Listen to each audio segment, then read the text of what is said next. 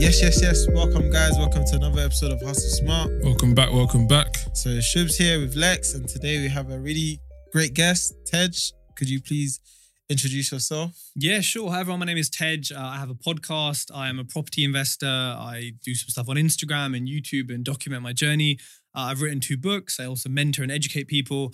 And at the moment, I'm actually buying businesses. I'm buying MOT car garages, which might include a property element, might not. And I invest in crypto as well, which is very interesting, especially at the moment. The crypto market is... Yeah, let's not look at my portfolio. I Let's don't just even keep know what to call it right now. It's a bit of a bloodbath. Yeah, it's definitely blood in the streets. We'll revisit in about 2 years or so. It might take that long, But so firstly, thank you for being on the show. Listeners of your podcast and watching your journey, and so grateful to have you here. So for those who don't know, how did your journey in property start, or how's your entrepreneurial journey started in general? Yeah, so I went to university, got a degree in biochemistry, good Indian boy. I was kind of heading in the right track. Yeah. And then I got a job after like 50 interviews. And I thought, I just got a degree from a decent uni, got a decent grade, 50. Okay, fine. So let's park that. I was like, it's a bit weird. Got a job, kind of enjoyed it. Was really confused why I had to stay past 5 p.m. when my contract was 5 p.m. And I was like, hold on a minute, why is everyone staying here? So I said to the boss, like, we get paid after 5, right? Like, it continues. She laughed at me. Literally laughed. I was like, child, no, it's not how it works. I was like, that's really weird. Like, why are you here? Because I don't enjoy this that much to be here. So anyways, that was kind of like, all these things were putting something in my head, like, what is this? Like, why is this normal? I then quit that job, got another job, got a nice big pay rise and thought, okay, cool, this is the life, pay rise.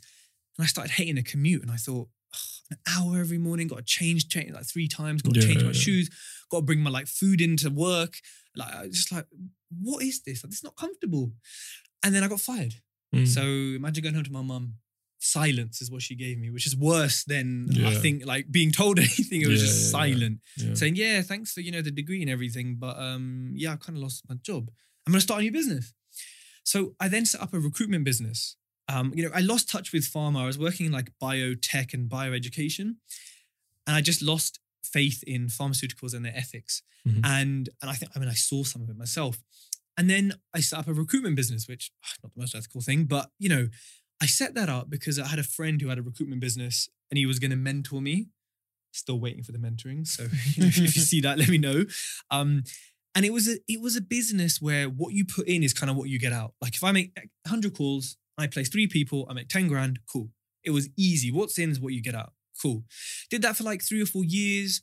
It was kind of golden handcuffs. It was making money, but I hated it. And so I think a lot of people are in this position in their jobs or in life where it's like, it's paying the bills, it's paying the mortgage, paying for the childcare, but I hate it. And how do you leave? And I think the older you get, the harder it is. Yep. But because it was my own business, it was a bit different. So, I was doubling profit and turnover every single year. It was going great. It's just not for me. I'm just not a recruiter. I'm just not that guy. So I started working in-house for some companies like Babylon Health, like a GP app on your phone and building their marketing team. Great. Got paid way too much to do way too little, which is fine. And then as that was coming sort of not to an end, but I sort of was looking for an asset, like an investment that would like pay you while you sleep. Because recruitment was exactly the opposite. It was what you put in is what you get out. I wanted to put something in and then get stuff out of the long term. So listened to podcasts, started my own, read some books, went to networking, met people, did loads of stuff. And then that kind of got me into property, really. So how did you kind of go about getting your first property? Because that's a classic thing that a lot of people who are interested in property, they don't necessarily have the funds, or I know there's a lot of like avenues you can go down, rent to rent or service accommodation, etc., right? But kind of take us on that journey as well. So the first thing before even getting the property was learning, like you said, about all these strategies and thinking, well, is that for me? Like I was looking at rent to rent because I wanted to sort of quit my business, have some cash flow. But then I looked at my bank account and said, well, I've got enough savings here for a year. Why am I chasing rent to rent when I'm not going to enjoy it? So I just put that to the side and said, forget it. But a lot of people will chase a strategy or something because you're doing it. Oh, so Lex did, I want to do it. Or, oh, it looks really good. I needed to do what worked for me. So I didn't do rent to rent. I went straight into kind of single vanilla, buy to lets or the BRR model, which we can speak about. And it's slow. It does take a while. You need quite a few of them to actually generate some decent income. But I had enough savings for that. So it worked out for me. And I wasn't in a super rush. So I spent 4 months educating myself, which is a slow way, right? It was meeting people, paying for their Nando's, saying, can I pick your brain? Podcasts, books, Googling, YouTube, just trying to piece together all these things, which didn't, it worked, but it didn't work as well as it could have if I'd paid for education or had a mentor or something like that. Yep. So once I'd done the education, I picked an area, I was analyzing deals, looking. And one of them just was good. And I suppose I looked at it and thought, well, this could all go wrong. I could be totally off, but let me run it past my network, right? That I kind of built up. And I said, look, I don't know what I'm doing really. Is this a good deal? Pretty much everyone said, yeah, here's your risks, which I'd already seen. And, did enough kind of due diligence and research. And pretty much, I don't want to say jumped in, but I took the risk. I took the plunge. Yep. I moved the spreadsheet to the side and said, okay, the spreadsheet works. Let me buy this deal. And I used about £30,000 of my own money for my recruitment business.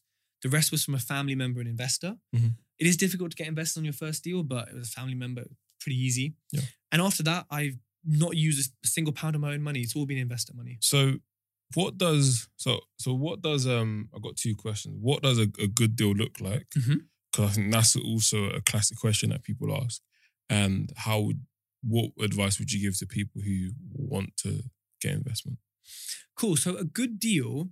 So firstly, to caveat it is personal because I might want a 25% return, whereas you might need a 40% return.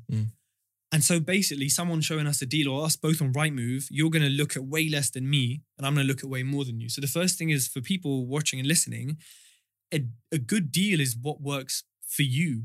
And what works for your income requirements and your strategy and where you're based.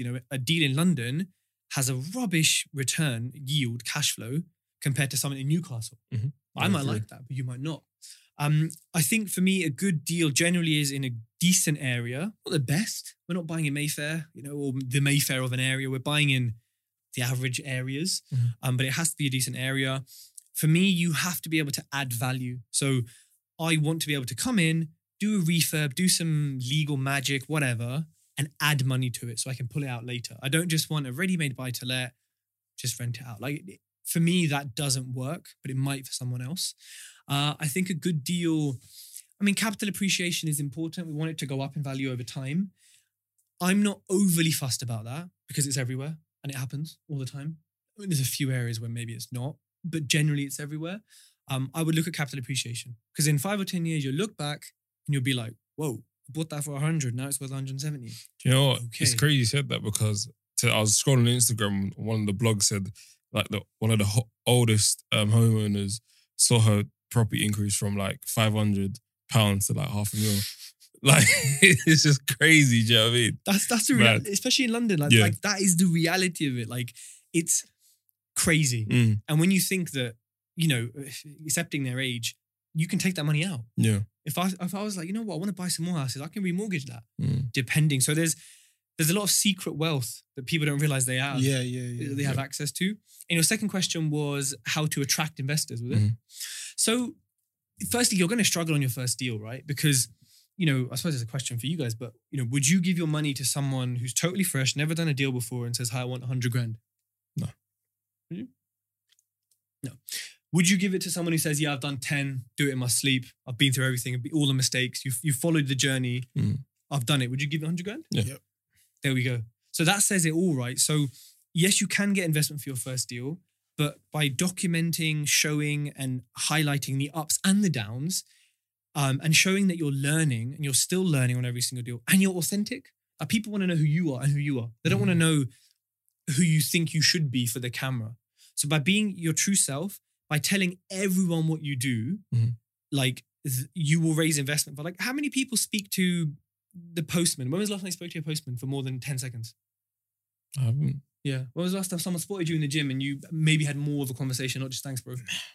Exactly. Yeah. And if you had these conversations, what are the chances that someone spotting you says, oh yeah, I've got like 50 grand saved up from contracting, I don't know what to do with it. You're thinking, well, inflation's at, who knows, 15, 20% in real life, and they're in the bank at 0.2%, if that, and you're like, well, I can give you 6%, I can give you 8%. There's a conversation. The postman potentially has a big pension, potentially has savings for life, from working in the Royal Mail for ages. They could be your investor. I had an osteopath who, was sorting out my shoulder. We're just chatting. Yeah. He's got 120 grand. And then he bought my book afterwards. He goes, oh, I've read your book, and blah, blah, blah. It's like, wow. Yeah. So telling everyone what you do, for me, is the single biggest piece of advice. Even if you're learning the family barbecue, don't just do the typical thing where you see your uncles and aunties, oh, how you doing? Yeah, you growing, blah, blah, blah. Just drop it in. Do you know what? Yeah. Good. So I've got a newsletter, right? And I write every week. And this week I was talking about the 6 degrees of separation, how we're always like 6, like mutual connections from anyone in the world. Yep.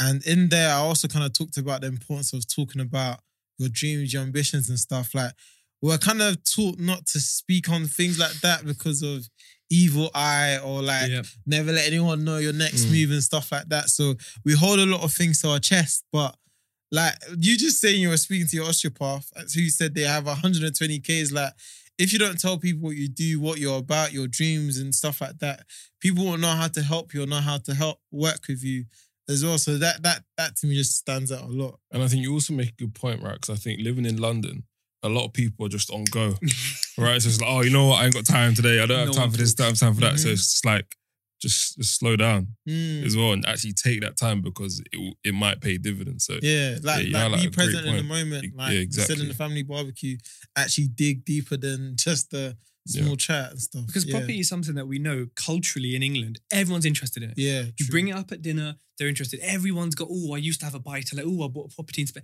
It's like there's always a connection. So it's not like you're bringing up something random, like, yeah, guys, I'm investing in whale skin or something random. Like, you're actually saying what we're sitting in, what we live is a commodity. And I think I live in the countryside, so we chat to people for like 10 minutes every day. It's just totally different. So everyone's super even on a walk, you could literally end up like talking to someone. But the 6 degrees of separation is so important, and you can't judge a book by its cover. Yeah, like, exactly. A lot of people go broke trying to look rich. Yeah. Yep. Where there's a lot of rich people out there with stains on their clothes, taking a little Tesco's bag to the gym, and trying to pay a Nissan Micra, but at home is the Wraith and the Cullen, and like you. So you just never know who has money. Well. I got a question. So obviously you invested in property. I'm sure you've made a good amount of return, right? So have you been subject to like lifestyle inflation? So you mean me being more bougie? In essence, yeah. In essence. Yes. But I've spent my life doing the typical Indian thing of just saving, never spending anything. Clothes, I don't buy new clothes. I recently bought, not a new car, but it's a car that eats petrol like it's going out of fashion. And yeah, the maintenance is expensive, and it is also an investment. I still shop at Tesco's. I get it delivered now, so that might count as me being a bit bougie. But you know what? I don't think I've had a lifestyle inflation. I think I consciously will pick certain things, not one, because, hey, now I can afford them easier, but two, I know the return on it. Yeah. Like before I might be like, oh, I'm not going to buy those like new trousers or new top, even though my old ones don't fit me that well because I've lost weight or whatever. But now I'm just like, yeah, I'm buying them, whatever. It's not even a question. I just buy it because I know when I turn up to an event or a meeting, I have to look good. Or I know, like I bought this Fitbit for like 200 quid because the return on my health investment is huge. Yeah. I just bought it. There was no question. Yeah. No hesitation. So yes, there has been a lifestyle inflation, but not to the extent like I think a lot of people do where it's unsustainable. If my income halved, I can carry on. I think, people get, and this is a different topic, but people get money, they go to the dealership and say, right, what can I lease now? I've got $1,000 a month spare, what can I lease? It's like, why don't you put that into stocks and shares? And so I kind of look at it like, if I'm going to have a liability, I need to have, 3 or 4 times as much as that costs me coming in from my portfolio. So if I want to lease a Porsche Cayman for 570, why do I know the exact price? But £570 a month, I want to have 1,700 coming in from assets to triple cover that. So I'm sorted for that kind of thing. But even with my health, I've got private healthcare now. Mhm. And some stuff I can't go through there. And I'm paying for it. I might have to pay thousands of pounds for surgery. I might have to pay, I'm paying 300 quid to see a doctor for half an hour. Yeah. But there's no hesitation now because I know it's covered and because health is everything. Yeah. Yeah. I think, you, again, an excellent point, right? Because even me, like when I finished uni, got my first job, I was like, yeah, you know what? I'm going to just start buying so much shit. Do you know what I mean? Bought trainers, clothes. And I got to a point, it was like a year and a bit later, I was looking at my wardrobe, I was like, if it all goes to shit, I can't eat this. You know what I mean? It's all devalued. I wore it. Yep. Some of it probably fucking stinks because, you know what I mean? Like, dirty basket. So that, I think, like, coming to that realization, like, okay, you know what? Something needs to change. And kind of, that's when I made that switch. And again, even with clothes, I only really buy things that are going to last or that's going to have a residual value. Do you know what I mean? So, But like, you great also, on one of your podcast episodes, you mentioned the scarcity versus abundance mindset. And that although you said you're still quite picky on what you spend on, but you know there's things that you'll happily pay for. So like, obviously I don't really know much of your background growing up and stuff, but how did you find that kind of transition in terms of like, yeah, that scarcity to abundance mindset and stuff? Yeah, so to be fair, growing up, it was middle class. It was, there wasn't really any problems. I didn't ask for much either. So maybe there would have been problems if I asked for stuff, but I doubt it. Both parents had decent jobs, decent incomes, grandparents, typical Indian grandparents. They're probably all millionaires, but you know, they don't tell you until randomly you find out, or like, you know, and so it was kind of like everything was okay. It was comfortable. And this is not necessarily a good thing because I didn't necessarily get that hustler's instinct, or I didn't get that kind of adversity that made me say, I need to work hard. I had to sort of create that from a position of comfort. I'm not complaining because I think we'd rather be comfortable than uncomfortable. Yeah, for sure. of course. But I think the most successful people you hear of all have adversity. They all came from somewhere low and are at the top of it. Like in everything, athletes, musicians, CEOs, whatever. So for me, I think there was never scarcity and there was never abundance. It was just a level of comfort. But I always learned, probably from my grandparents, spending a lot of time with them, just, you know, not to spend. I don't need new things. Like if something's broken or it doesn't fit, okay, then I'll buy something. But otherwise, I'll kind of make do with what I have because, and this is maybe something that transitioned, is like, I don't care what anyone thinks. Like these shoes I'm wearing are butters, yeah? When I left the house, my girlfriend goes, are you going to wear those in front of the guys? You're going to get out of the car with them on? I was like, I am. What? Yeah? But the reason, and I spent 100 quid, I spent the same as like, a pair of nice shoes on them. Yeah. Because they've healed like this problem I had on my hip and they've changed the way I walk. Yeah. They've fixed my like everything, right? Because they're like barefoot shoes. Yeah. It wasn't a hesitation. Whereas when I was younger, I would say, oh no, I shouldn't spend the money on that. But it's literally fixed an issue I've had for 7 years in my hip in a week. Yeah. So I think changing to that kind of abundance mindset comes with money because you're like, oh, I could actually have an abundance that if I wanted. But it also comes with changing your mindset. Like I don't need an abundance of stuff. I need an abundance of nature and fresh air and friends and love and laughter and doing things like this. And like, do you know what I mean? The fact that I can be here at this time and I could have been here at midday, and like that, I think is where the real transition came. An abundance of life, not necessarily an abundance of money. Yeah, for sure. No, yeah, exactly. Well said. And in terms of the podcast you started as well, was that during when you got into your podcast, when you got into your property journey, so to kind of give back to people, or you just kind of started the podcast early on before your property journey? I started it in my property journey, but I started it before I did viewings, before I had real knowledge. I was learning. So every guest that came on, I was actually asking them stuff that I wanted to know. Yeah. Like now when I ask, it's for the audience because I probably know a lot of these answers. But then I was genuinely like, yeah, so how'd you do this? Or how'd you do that? And people loved that because they're thinking the same thing. And I was asking it from a position of genuinely being like, I don't know. Like, help me and teach me. I did it because when I started, I didn't have a resource like that. There were podcasts, there were things, but I just didn't have something. And I also looked at property and said, there's a lot of interesting people here. There's a lot of people here who are doing good deals, have good value, but they're not sharing it. Or they don't know how to. They don't know how to build a brand. And I thought, I can probably do this, lift them up, give them a platform, which they're not creating for themselves, learn myself, build network, and help others really. And that's kind of how it started. And that's hopefully what I've continued to do, except I've evolved and people have followed my journey. Because people message me and say, oh, I'm on your first podcast from, was it 2018? And they're like, oh, you had no properties, you were doing this. And then I heard the one from 2019 where you had like 6. And I'm like, oh yeah. And then they come to the now and they're like, whoa. So it's great for them to follow that journey. And that helps me raise money as well. Because they connect with me. Yeah. That, to be honest, same reason Alex and I started a podcast as well, looking for resources and we couldn't really find it. And in terms of building that network as well, it is also a great tool. And yeah, that's even something why that others should also, if interested, start podcasts as well. Yeah, definitely. It's not tech heavy. You know, we have the tech here, but you know, you can get started for, I don't know, less than 120 quid. Yeah. Probably even less. You know, good mic is kind of all you need, a bit of hosting software and that's it. So yeah, I think it's not for everyone. Not everyone can communicate clearly on audio. But it's so easy to set up. It's very hard to market though, as you probably know, because it's not a social media. Yeah. There's no comments, there's no likes.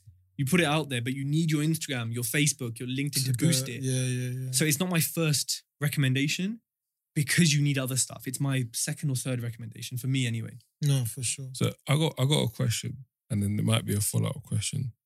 Do you still continue working harder right now? I love that question. No. Why? Because I get bored every 3 or 4 years of what I'm doing. And property is something I will do forever because it's an asset for life. I know how to do it, like my approach now. I'll always be doing it. I'll always be conveyor belt, treadmilling it. I'll always be buying houses, but not with the same passion and intensity. I built my portfolio really quickly. So I bought 15 houses in my first 9 months. COVID hit, and then I bought 2 more, which I still own. One I'm selling, one I think I'm keeping. So I kind of did what I wanted to do, which was build a portfolio that cash flows more than enough for me to retire, do what I want, whatever. Because maybe in my head, it was always a stepping stone. Maybe it was always created to allow me to do other stuff that I'm super passionate about. So you just went all in a sprint, basically. Like, a very, it was a sprint that was, imagine sprinting a marathon. Like imagine 26 miles of Usain Bolt sprinting. That's what it felt like. And that's what it did to my health and my body and my mental health and everything. But I'm so grateful because the rewards are, you know, priceless. The rewards are incredible. And there's people who've done a lot more, maybe slower, but who are in an even better position. But the reason I don't work as hard anymore in property is because I've got other interests like crypto, like NFTs, like the garages, the M&A stuff I'm doing right now, like in the future, food stuff. I think I've got some friends who, and actually they'll probably be really good guests on here, who are so like, they're like Grant Cardone, the American dude, the crazy shouty guy. They're just like, yeah, I've got these huge goals, need to hit them, like nothing matters, transaction, business. And I love that. It inspires me. But I need to take a deep breath when I'm with them because it's not me. Like I've worked hard to have a life that I can just be healthy and wealthy and carry on being happy and doing what I want to do. And I think for me, that's why I don't work as hard in this sector. I'm putting in work in the crypto and putting in work into the business buying sector. And also into my education. I teach people, I've got a mentoring program, I've got like a community, which is a low cost thing. And so I'm putting a lot more effort into that. But as you learn more, sometimes you can put in less effort. My mantra for life is I want to put in the least effort and get the maximum result. Now it's not lazy, it's hustling smart. Yeah, smart. If I can, that shortcut, I'll do it and we'll get to the same result. If I can do, you know, so yeah, I mean, there's a lot to say on that topic. And I'm just not that person who is like, yeah, I need to get 100 properties in this year, do this, do that. Money is not, it's important. It's a vehicle. It's I don't know. It just doesn't mean that much to me. My happiness, my family, my friends, having fun, that means a lot more to me. And if I've made enough now and I'm making enough, I can do that, then I'm going to do that. I'm not going to regret not working harder on my deathbed. I'm going to regret not chilling and talking to you guys and like just full life. Yeah. So I've just shifted, and that's a bit of Stoic philosophy and a bit of like. Has that always been the case though? Or no, and I think it's like this for everyone. I think when you hear anyone on a podcast, whether they've come into a bit of money or they're multi-billion millionaires, they all say, "Yeah, before I was chasing the money, and when I got it, I was like, this ain't shit." Now I want life. You need to make the money to say money doesn't bring happiness. 100%. Yeah. It's like any lesson in life. You have to kind of do it to then be like, oh yeah, okay, now I understand it. You know what? I used to say like money can buy happiness, and so I have this say money can't buy happiness, but it buys mine, right? But within that, I mean, it gives you the options to do stuff to be happy. So like for example, if your life goal is to travel, you're gonna need funds to do that. If your life goal is to buy as many cars or whatever, you need money to do that. So yeah, it's an interesting point.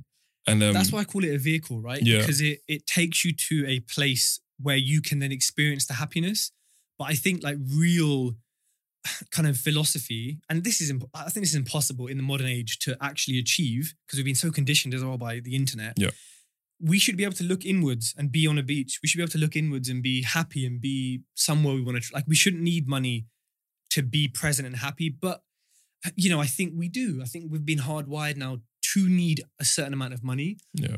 But I have like mentees who are like, I want 100 grand a month income. I'm like, what are you going to spend it on? I'm like, what are you going to...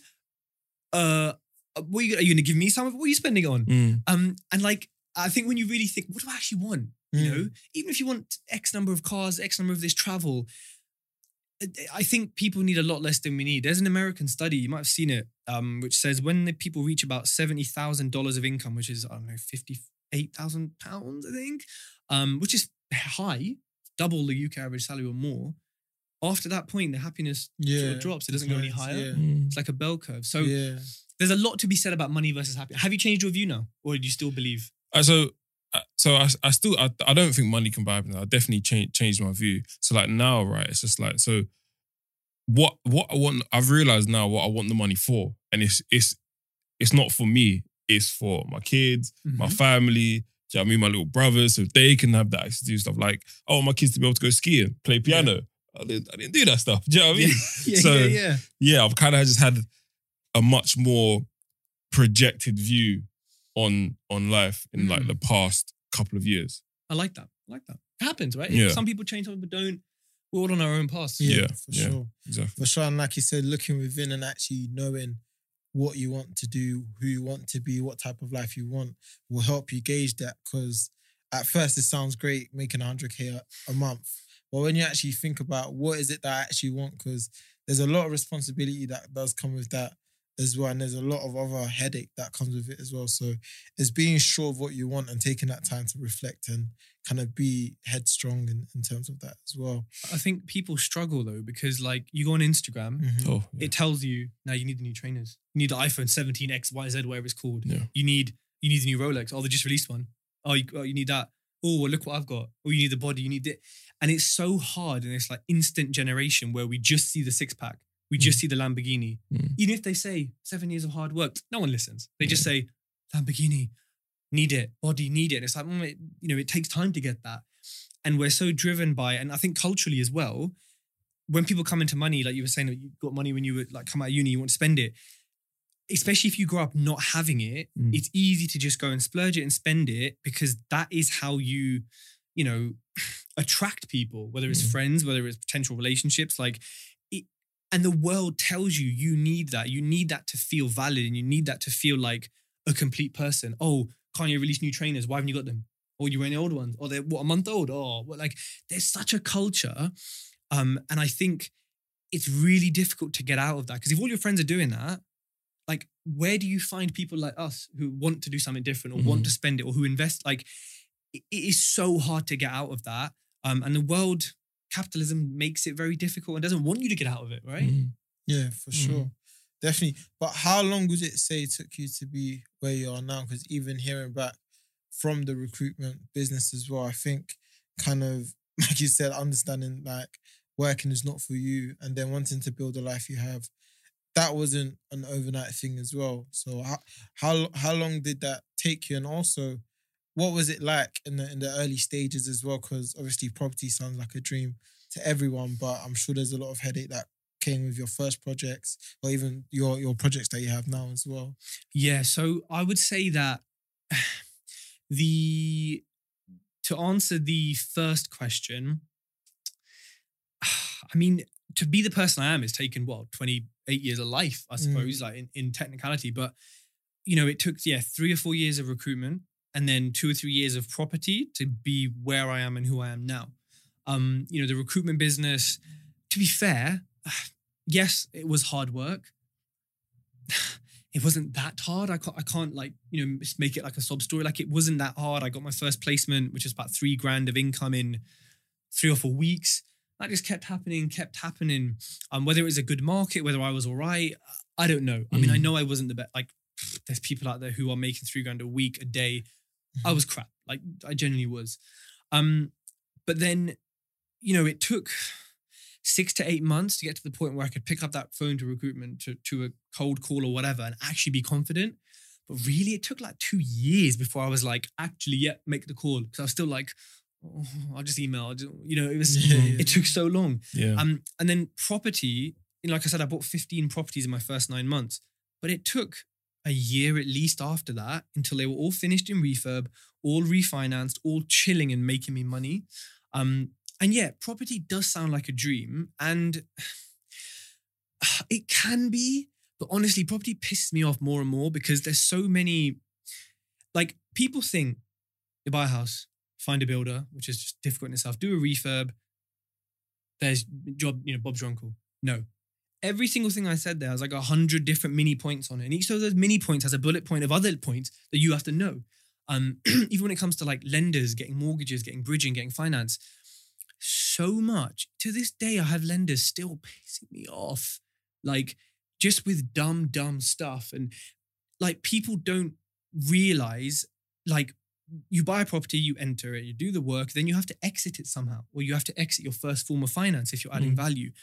And that can be so painful because lenders are still stuck in the 90s. And, and then you got builders who are just a totally different species to deal with. So it is incredibly hard when you're doing like a value add strategy. Yeah. And it took, like, buying all these properties that were 200 miles away from home, breaking down mentally because I couldn't deal with like just everything going wrong. To this day, still fixing some issues that come up because of cowboy builders. Fixed most of them so far, but you kind of build this thing and you think, oh yeah, we're set. Nope. Every month, new issues, new this, new that. Now, it's fine. I speak to my tenants once a month, if that. The rent comes in. And look, I don't want to paint a dream of, property can be super passive, but it is pretty passive for me. Yeah. I've got 2 holiday lets as well. They bring in a lot of money and they are 100% hands off. So it can be good, but honestly, don't just jump in. Don't just think, oh, well, they did it. Ted did it. Like, no, follow me and you'll see how angry I've been and how annoyed I've been at everyone at every stage of the process. And because I share everything. Like, you got radiators, right? And the pipes go into the floor and then they go into the boiler. So my plumber did all the stuff, new radiators, anything. So someone comes along who's checking something and it's a bit weird. They lifted the pipe and the pipe just swiveled. So what my original plumber did was got the pipes, cut them and just stuck them in the floor. Literally in the floor. And nothing else coming out of them or going into them. God. Can you imagine? Like, that makes me look like an idiot. Yes. But I put that on my story with my builder commentating and being like, what the fuck's going on here, mate? We didn't see this. Everyone pissed themselves. But that makes me look dumb. But it doesn't. Yeah. Because people say, whoa, you're very honest. Yeah. 2, if you can get effed over, who's experienced, geez, like, what's going to happen to me? So, endless issues, endless trouble.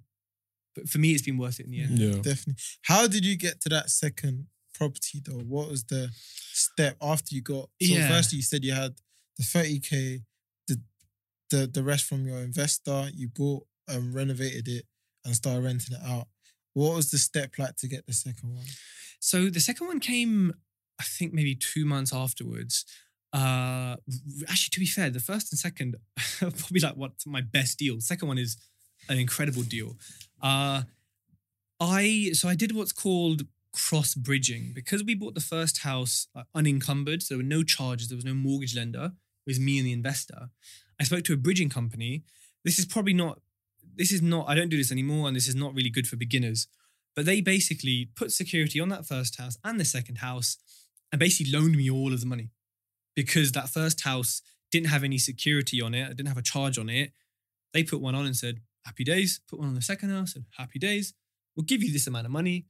But they're winning, by the way, because they've got 2 houses worth 200 grand, but they're only lending me 100. So they know what they're doing. Took that money, bought the second house, refurbed it with that money as well. And then as it was kind of going along, they both kind of got refinanced. So I pulled some money back out, most of it actually. And then through TED Talks, through social media, started attracting investors. And then I raised, I think to date, it's about £870,000 from randomers.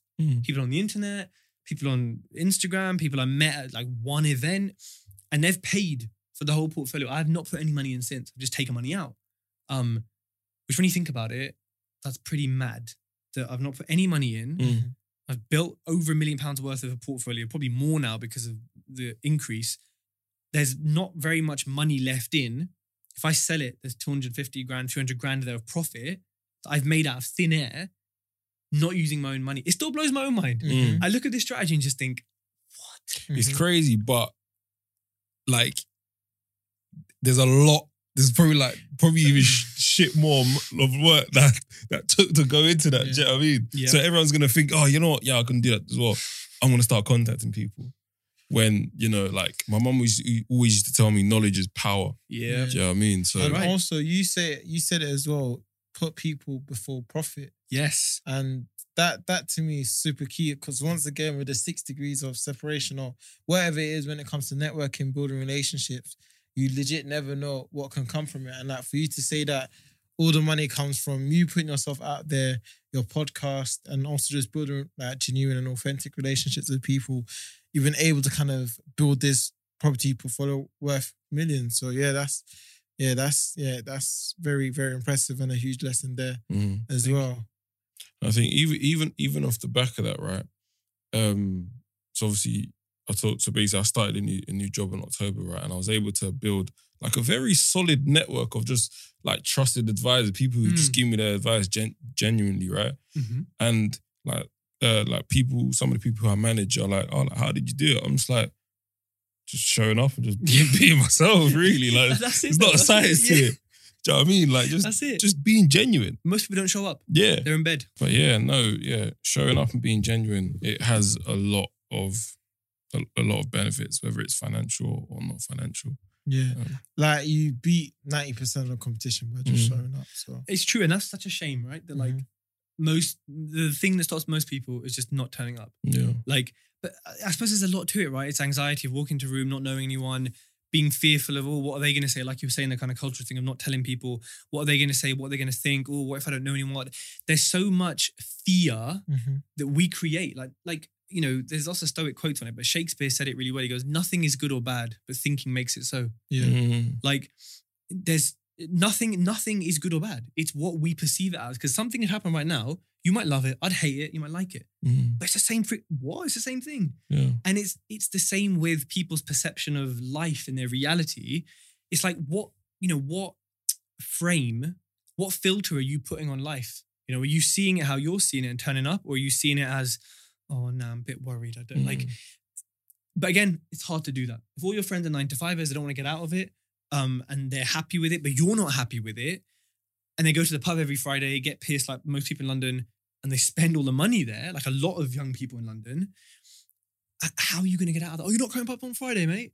There's so many cultural things that stop us and keep us where we are that only by, I think, listening to a conversation like this or other conversations are people going to like open their minds to it. Yeah. You talk, like you said, you're very much a Stoic. How did you get into Stoicism? So I think just like one of these things, it must have just come up on Facebook, somewhere like that, or on Amazon when I was looking for like mindset books. And I started reading Ryan Holiday, who's kind of like the king of Stoics. The king, you know, in terms of like... He's got the book, The Daily Stoic, right? Yeah. I'll read it every day, incredible book. He's got like 4 or 5 now on like Stoicism, and he's such a good writer. He's such a like chill dude. And he just converts this Latin old language into like normal English. Yeah, highly recommend the book. Honestly, it's everyone needs to read it. And the Daily Stoic is like a daily reminder of who we should be, arguably. And it wasn't at like a bad time in my life or anything. I just read it. You know what it was? I think I was looking to learn more about ego. Because Ego is the Enemy is the first book I read of his. And it's the first book, and all of his do this, but it was the first book I ever read that I read once. and it changed me. Like, I didn't have to think, I read that. Let me just change how I respond. I just was like, I'm behaving differently. I'm thinking differently. And that's just ridiculous. Like, how does that happen from a book? Like, that just doesn't. So something about the book, because he's quite repetitive in it. You don't realize till you read it again. It just got to me and it changed me. And I was like, okay, this shit works. Like, because my ego used to like be irritating. It used to just, it wouldn't get me in good situations. And so by reading that and learning from it, it changed me. So I highly recommend it. Especially, I think with men as well, we struggle with egos. And 100%. So it's a must read, I think. You've also written 2 books as well. How's Yes. that journey? And also, where can our listeners purchase it or find Of course, it? so it's on Amazon. The first one is a Kindle, it's a hardcover, paper cover, and it's an Audible. Second one is a hardcover and a paper cover. The first one is basically the guide to buy, refurbish, refinance, which is the strategy that I do, which I've kind of been talking about. The second one is actually a compilation of 43 different property investors answering lots of different questions. So think about like Tim Ferriss's Tribe of Mentors, but for property. So if you're new to it, it's great because you can just sort of dive in and understand 43 different opinions. Not always the best thing, but sometimes it's good to kind of understand what different things people are doing. I love writing. I love communicating. I suppose that's why I have a podcast and YouTube and things like that. But I started writing it in, do you remember early lockdown? Yeah. When he first came on TV, you've got to stay at home, you can't leave. Yeah. Early days, yeah? yeah. When people actually trusted him. Like when we were literally like, you can't even go for a walk. Do you remember those days? Yeah. I don't want to remember. It was dark times. It man. was Dark times. I look back and think, not even a walk. Yeah. Like the fact we've all coped. I mean, we're all scarred with mental health issues afterwards. Yeah, and literally. arguably, should it have been done? Should it not? Different topic. But the fact we've all come out of it, you know, is a thing in itself, right? Like, because it's so weird. I started it then because I was like, well, I'm going to be here for a few months. I ain't going anywhere. I ain't doing shit. So, and property was just there. Let me just write it. And I've always wanted to write a book. I'm writing my third one now, which is more about mindset. Amazing. But yeah, I love writing. You've got to do another podcast when that happens. Yeah, 100%. I'll bring it here and just have it all laid out. Book signing. Exactly. Yeah, I love writing. I love reading. What do you like about writing? Because obviously, like I said, I got my newsletter and coming up to 2 years now. But Nice. Consistent, man. Yeah, I know. It's been not easy building Every that muscle, Monday. but it's kind of dedicating to it and like showing that I can show up every Monday for myself. Do you know what I mean? But I love writing as well because it helps me structure my thoughts. And when I'm learning something, I very much start to write it down. And then I put in a digestible format for my audience and for my readers and stuff. But what do you love about writing as well? I think it's quite meditative. Like when I go to the gym, for example, I don't have headphones on. People sound really weird. No headphones. I mean, the gym plays some nice tunes, but like for me, the gym is meditation. Even though I'm physically stressed, my nerves are stressed. Like I'm calm. I am like one with them. I'm so present. It's kind of like that with writing because I put my noise cancelling headphones on, which has been an incredible investment, especially when you work from home with someone in the office with you. And I put my phone upside down, do not disturb mode, emails closed, and I just write. And the same as you, it helps me structure my thoughts. I think like I love public speaking. I think I'm good at it. The one thing I always struggle with, people haven't noticed it, but I always struggle with is my structure. My brain's like this, but it needs to be like 1, 2, 3, 4, 5. So it helps me structure my thoughts. And it's so peaceful. And I think it allows me to communicate in a form that is never going to disappear. Yeah. I mean, audio and stuff doesn't disappear, but there's something old school and cathartic about a book. Yeah. Like I don't like reading. I cannot read digitally. I won't. Yeah. Even audiobooks I don't really like. For me, physical stuff goes straight into my head. Yeah. So, yeah. For sure. No, amazing. And obviously, like you said, you've got another book on the way. But what else is exciting you right now? What else are you looking forward to? So crypto was exciting me until I got skewered, until we all got a bit. I mean, the markets right now are just crazy. Yeah. Like with anything, with cars, a semiconductor shortage, like it's. I mean, I've had a car, bought it for like 800 quid. I just sold it for 1,400, and it had a bunch of errors and issues and. It is what it is. And, you know, I know people buying Lamborghinis and they're making 30, 40 grand on it a couple of months later. You cannot get new ones. It's mad. You know, so this market is actually exciting because where's the opportunity? You know, what can we leverage right now that we couldn't before? And cars being, you know, assets. Yes, some cars are assets, but generally they're liabilities. It's flipped. Yeah. Who would have thought something you buy, oh, drive off the forecourt, mate, you lose 20% straight away. I'm gaining it. Yeah. So- I had a crazy excess in my last car when I gave it back. Yeah. And that's the kind of market at the moment. So I'm definitely interested in crypto. Yes, it's volatile. Yes, it's crazy. But the technology, especially the blockchain and NFTs, especially in property, why isn't every property an NFT? Why haven't we got a digital title? Why are we dealing with these dinosaurs at Land Reg and these dinosaur solicitors? So I'm really excited about the tech behind it and also the payment solution. Some of these coins are doing things that, JP Morgan dream of, but they can't because they're so old school. Like Barclays are now developing an app and we're like, we had that years ago. So I think that's really exciting. One of my NFTs, for example, I bought it for 600 quid. I've taken out about 2.5 grand from it of staking. And Shaquille O'Neal bought one. Ice Cube bought one, the same like type of NFT. And at its peak, about a week and a half ago, it was worth £28,000. So serious number. I'm not getting that in property, am I? So you see what it's kind of exciting. Now it's kind of dropped like 20 grand, but I mean, only stuff. Yeah. For sure. Buying, I love cars. So buying the MOT, like yesterday I saw a garage. Today I went to the house. I was offering on it. I've got some more accounts of it. Like this kind of buying businesses is super exciting because I'm so passionate about it. And because I like transforming things. They're quite old school garage owners. They're a bit sort of outdated. I'm going to transform it. Social media, interior design, branding, everything. That's what I like doing. The running of it, it's fine. But I like coming in, fixing it, transforming it. So that's really exciting me at the moment. And I'm doing a lot more public speaking and things like this. Yeah. I said no to a lot of podcasts for a while. I can't remember why. So now I'm doing more of this.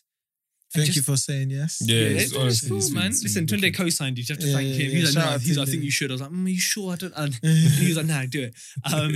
But like, I think, just life is exciting, man. Yeah, no, like definitely. and the summer's here, ish. Yeah, kind of. And British summer. Yeah, but so I've got 3 days of it left. Yeah. But yeah, like just today I was walking, I live in the countryside, I was walking in the fields in a t-shirt, haven't done that in like 6 months. And I was just like, wow, this is, like, I feel really good. Yeah. I was just happy. So life's exciting. Amazing. And so we always end the podcast with a word or quote for the week because we drop every Monday. So I'm going to put you on the spot right now. What's your word or quote for the week for our listeners? So they can go in motivated and fresh. Let me see if I can get this right. So I think it's by Seneca, who's a Stoic philosopher. I think he said, if you know not which port you sail, then no wind is favorable. Now, it took me a couple of listens to get that. What he's saying is, if you don't know which port you're sailing to, if you don't know your goal, your target, where you're going to, then you don't know when a wind, an opportunity or a threat is favorable because you don't know where you're going. So if I want to go here, but you've given me an opportunity, I might say, no, that isn't, no. But I don't know where I'm going. But if I know where I'm going, I know that's an opportunity, that's not. Yeah. So it's a very overly fancy way, a very poetic way of saying, if you don't know your goals, you don't know how you're going to get there and you don't know what's going to help you get there. Yeah, amazing. It's an amazing quote. Amazing. Nothing else to add on that. Where can our listeners find you? Also shout out your podcast as well. Where can they find you, your social media and everything else? And also if they want to be in contact as well. Yeah, so just Tej Talks, tej.talks on Instagram, TikTok, YouTube, Spotify, Apple Playlist, Apple Podcasts, Google hopefully anywhere. I think I'm on Amazon Alexa as well. If you ask me to play Tej Talks, I think she plays. We'll give it a try. Yeah, I think so. So yeah, anywhere and anything that's yellow and me, this is me. And Instagram's probably the best place to get me. Send me a DM, mention the podcast, and I'll have a chat with you. Yeah, perfect. We'll add it all to the show notes anyway, so they can reach out from me directly from there. But thank you so much for coming on the podcast, for all the gems you dropped. And super grateful for it. Thanks for having me. And there you have it, guys. Make sure you like, comment, and subscribe. And focus on things that move the needle. And tune into Tej Talks as well. Wow.